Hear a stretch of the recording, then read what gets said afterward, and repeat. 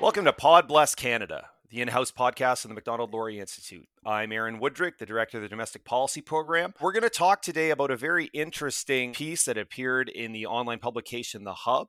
It's about the protest, the convoy protest, which is obviously all over the news these days.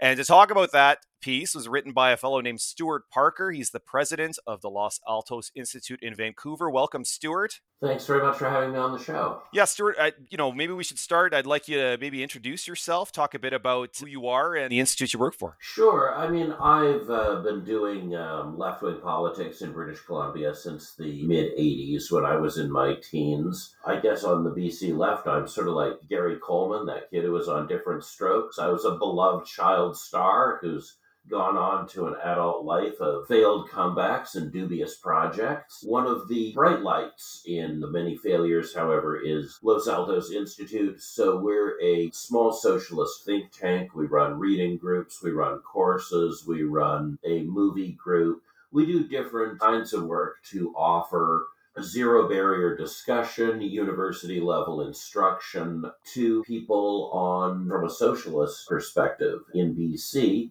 Of course, these days, I think some people probably refer to our institute as alt-right, because that's apparently what you become if you dissent from what we might call the progressive orthodoxy or the identitarian orthodoxy. Out there with people like Jimmy Dore, Glenn Greenwald, Matt Taibbi, other people who have tried to hold on to what I might characterize as 20th century left values in the present.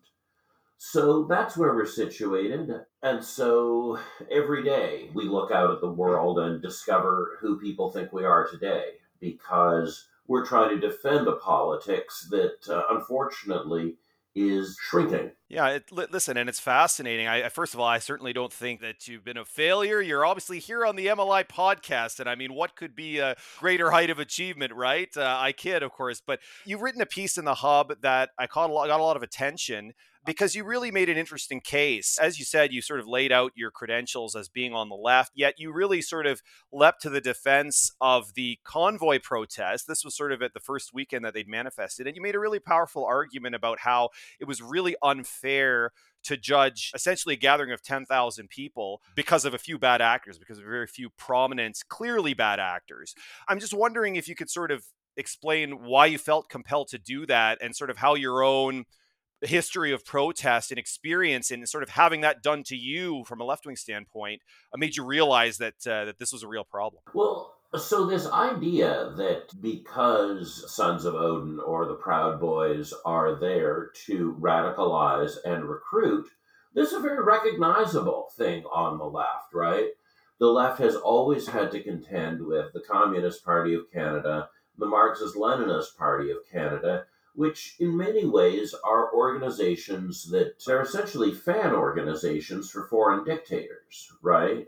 In the 20th century, used to be able to compensate their members beach holidays to visit those dictatorships. And every anti-war rally that we've seen in Vancouver the past 10 years or whatever, there's been the Communist Party flying its Communist Party of China flags and handing out literature defending the Uyghur genocide in Western China. When we had the peace marches in Vancouver, of course, at the height of the anti-war movement in the 80s, everybody was there, right, to recruit, to radicalize.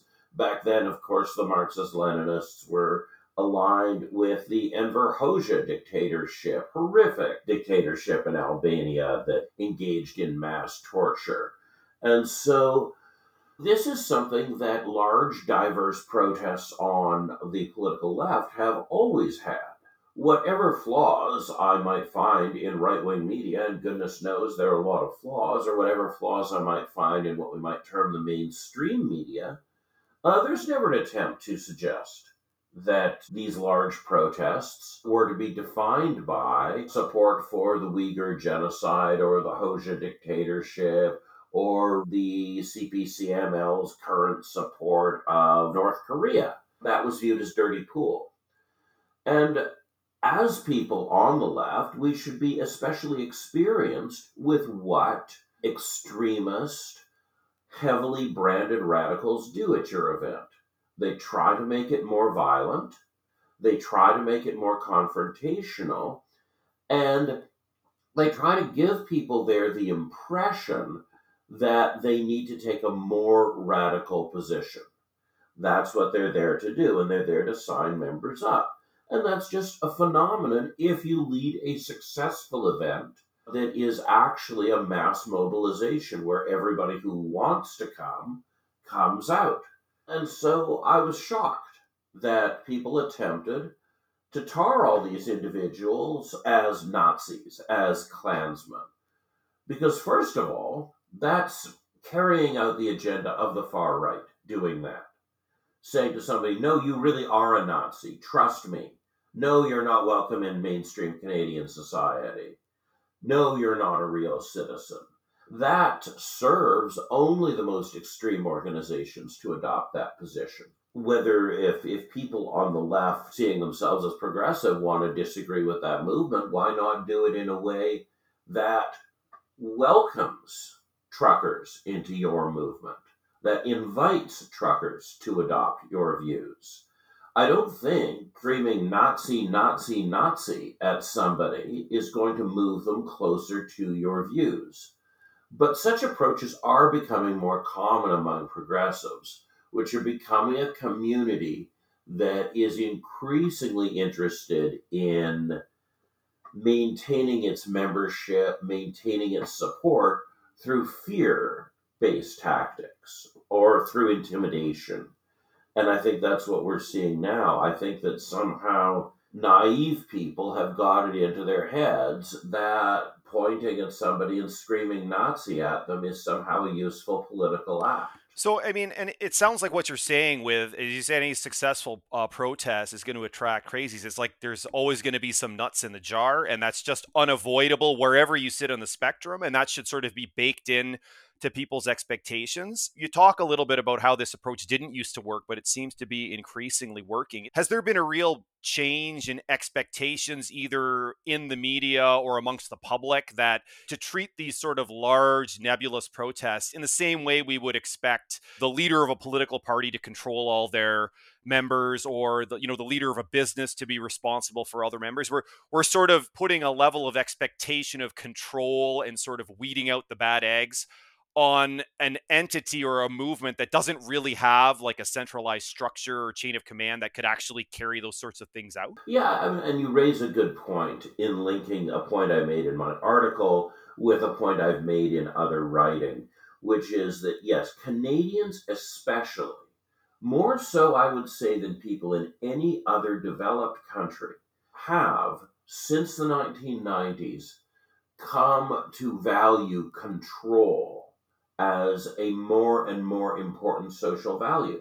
It's one of the reasons only moderate populists do well in Canada. It's one of the reasons that populism, I think, is a less effective political strategy here than pretty much anywhere else in the first world. And it comes from this belief we began trending towards in the 90s when we began not just accepting, but calling for higher and higher levels of centralized control over a party's candidates.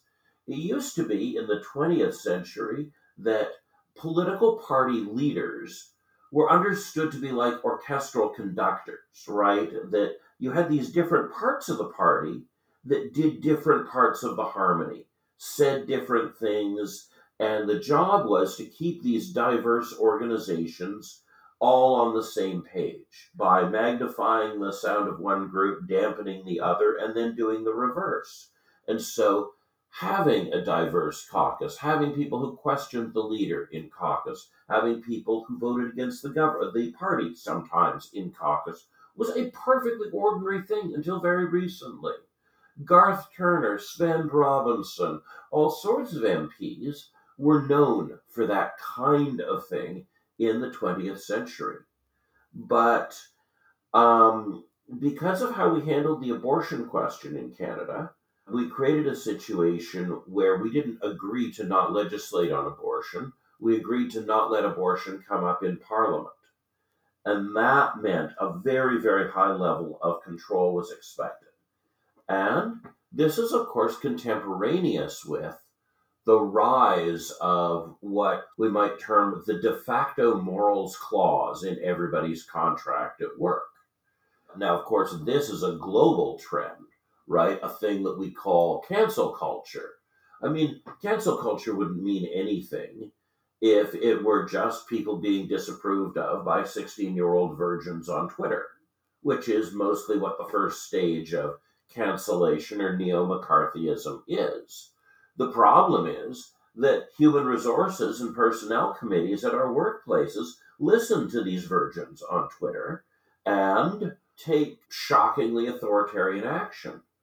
So we've become used to the idea that not just that a political party leader is responsible for controlling the views and statements of their every MP and increasingly of every member of the party, every rank and file member. And similarly, globally, we're moving towards this idea that employers have to keep their employees singing from the same ideological songbook. And we get absurd situations like, Amy Ham, the nurse in British Columbia, where both her union and the BC, the professional body regulating nurses, are essentially trying to have her removed from her position as a nurse because she's expressed an unorthodox political view. So I think one of the things about this protest that shocked people was the fact that the people running it were genuine populists. They had no interest or capacity to control the utterances. So, you get something like Charlie Angus, the MP, any person who writes to him in support of the convoy who says something threatening or inappropriate, he views that as being the responsibility of the convoy organizers, even though they may not know the location or name of the person sending him this correspondence. So we've set this impossibly high standard. And one of the reasons I think progressives feel they can do this is that they are less and less willing to do mass mobilization. They're less and less willing to get a big, uncontrolled crowd of new people out there because they do feel it is unseemly. That part of this new ethos, that it's more, that having a controllable crowd is more important than having a large crowd.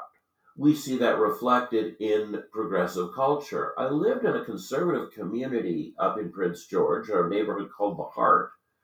And when I was living there, it felt fundamentally different than living in a neighborhood full of progressives because people there were certainly just as angry and confused as people everywhere are, as angry and confused as I am, as any sane person would be. But so much of that aggression was directed outwards at other communities. Whereas in progressive communities, I find that there's this cultural shift where people's aggression, their desire to affect change, their criticisms of others are focused on people in their immediate vicinity. And that people have a lot of fear of what we might term social death or ostracism.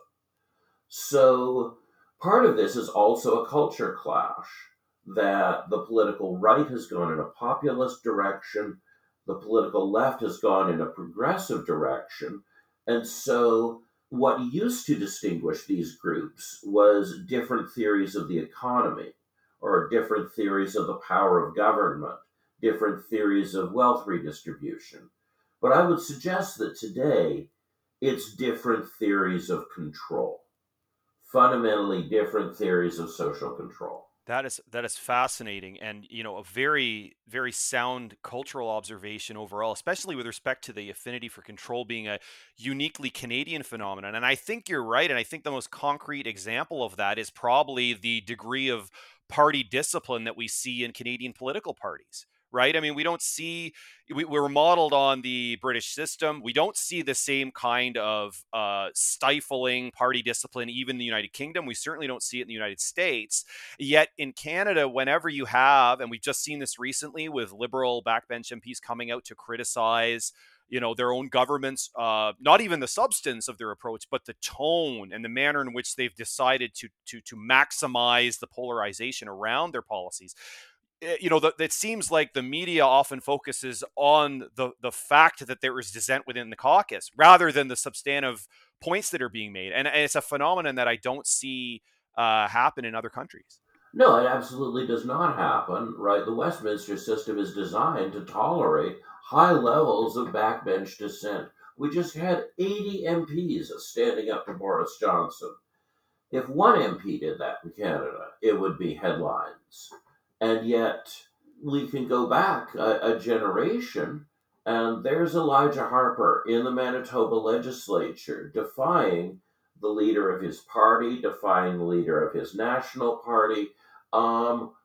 Canada, right, there's this huge elite consensus in favor of the Meech Lake Constitutional Accord, and one Indigenous member of the legislature in Manitoba is able to redirect all that and not give them assent for an emergency motion to move through the legislature. And of course, it defeats this major set of constitutional amendments. Elijah Harper was a hero to regular grassroots Canadians who opposed that consensus. And now people can't even remember that act of heroism. They've deleted it from their memories that this kind of defiance was possible. And we deleted it from our memories because we deleted it from our laws. Elsewhere in the world, the party leader does not have the exclusive power to hire and fire candidates at will at any time. That's a law reform we brought through in 2003. So we really left the path of a regular democracy and began moving towards this managed democracy. People on the left will say, where's Canada's Bernie Sanders? Where's Canada's Ocasio-Cortez? And the answer is, well, such people are impossible in Canada because no party vetting committee would let them enter a nomination race. In the United States, people can upset the establishment in a primary because the right to be considered for nomination is understood by a right to be American, as a right by Americans, not as a privilege, as Canadians have understood it since we changed our laws. There is a kind of grassroots authoritarianism to Canada, a kind of cultural authoritarianism that really, and people compare us, we're presidentializing our system. We're not doing that.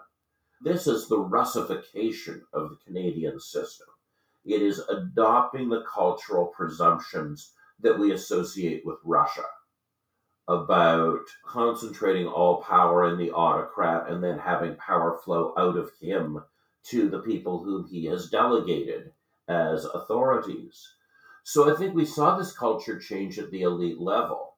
And then when it intersected with this international sort of neo-McCarthyism that we now have in our workplaces, I got into an argument about this with an environmentalist I've always sided with on Twitter, a fellow from the Dogwood Initiative here. He was suggesting that people write down, so many of these truckers are owner-operators in Ottawa.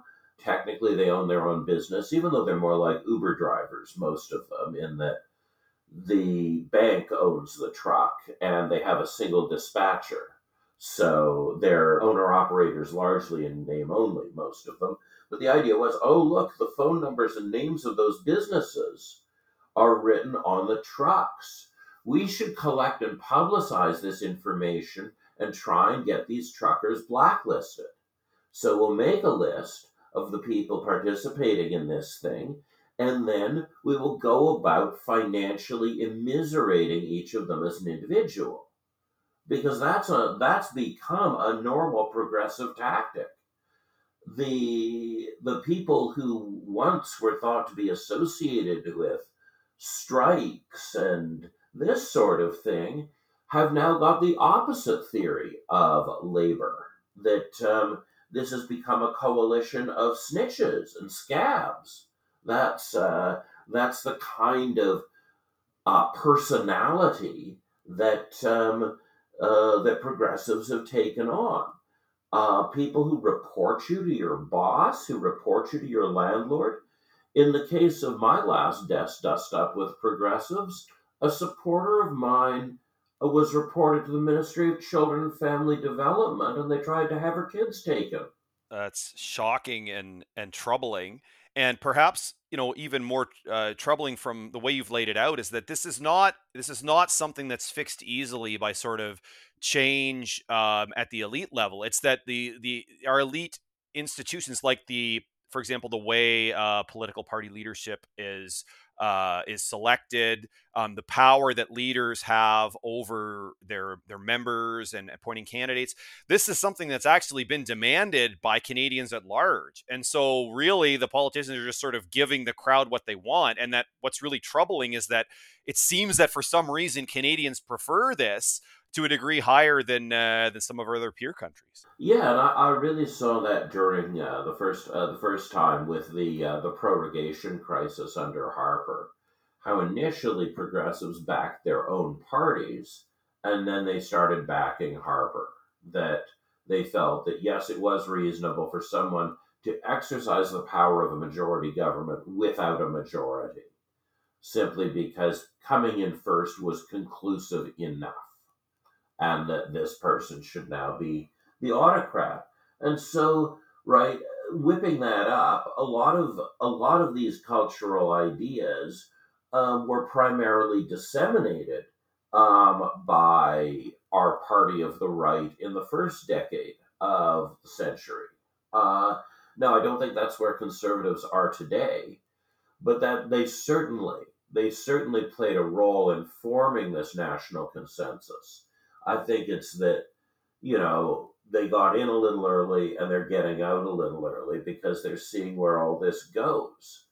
But it's really unfortunate because this approach to the truckers really has produced, I think, the outcomes that Trudeau wanted, which was a small, radicalized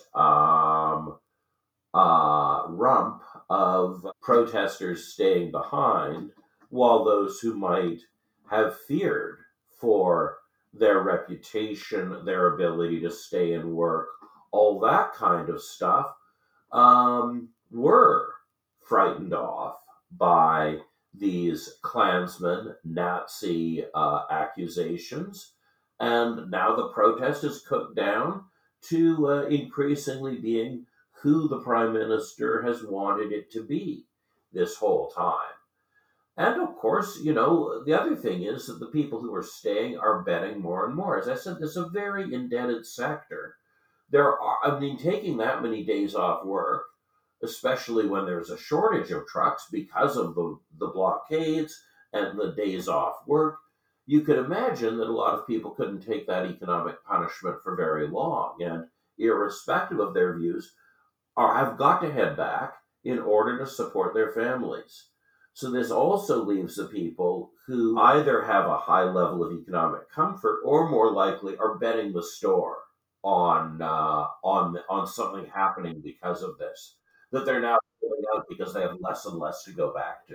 Yeah, and they're probably more willing to take drastic, i.e., dangerous action if they're sort of betting everything on it. I mean, no discussion of the sort of problems we're in, I think, these days is ever complete without touching on, of course, the role of social media, how it impacts things. You've already referenced, the impact of social media on cancel culture and how, it doesn't matter if it remains confined to these sort of online bun fights, but once it's sort of infects the real world and starts impacting people's livelihoods, their ability to get a job, their reputation in real life becomes a problem. I mean, is social media, I'm not going to say entirely responsible, but largely responsible for sort of the speed and breadth of which this phenomenon has spread? I have a low opinion of social media's effect on the discourse, but I think this push towards more extreme forms of social control and more extreme forms of surveillance. I don't think that was inevitable, and I think, as we saw in the Cold War, You don't need any particular technology beyond a telephone to run a surveillance society. A lot of it has to do with people's basic values and volunteer work. I think that, right, because that's the challenge to running a surveillance society is you can never have enough government employees to watch everybody. You never have enough government employees to listen to all the phones you've tapped or, whatever it is. So the only way really successful authoritarian societies work is through the volunteer participation of citizens.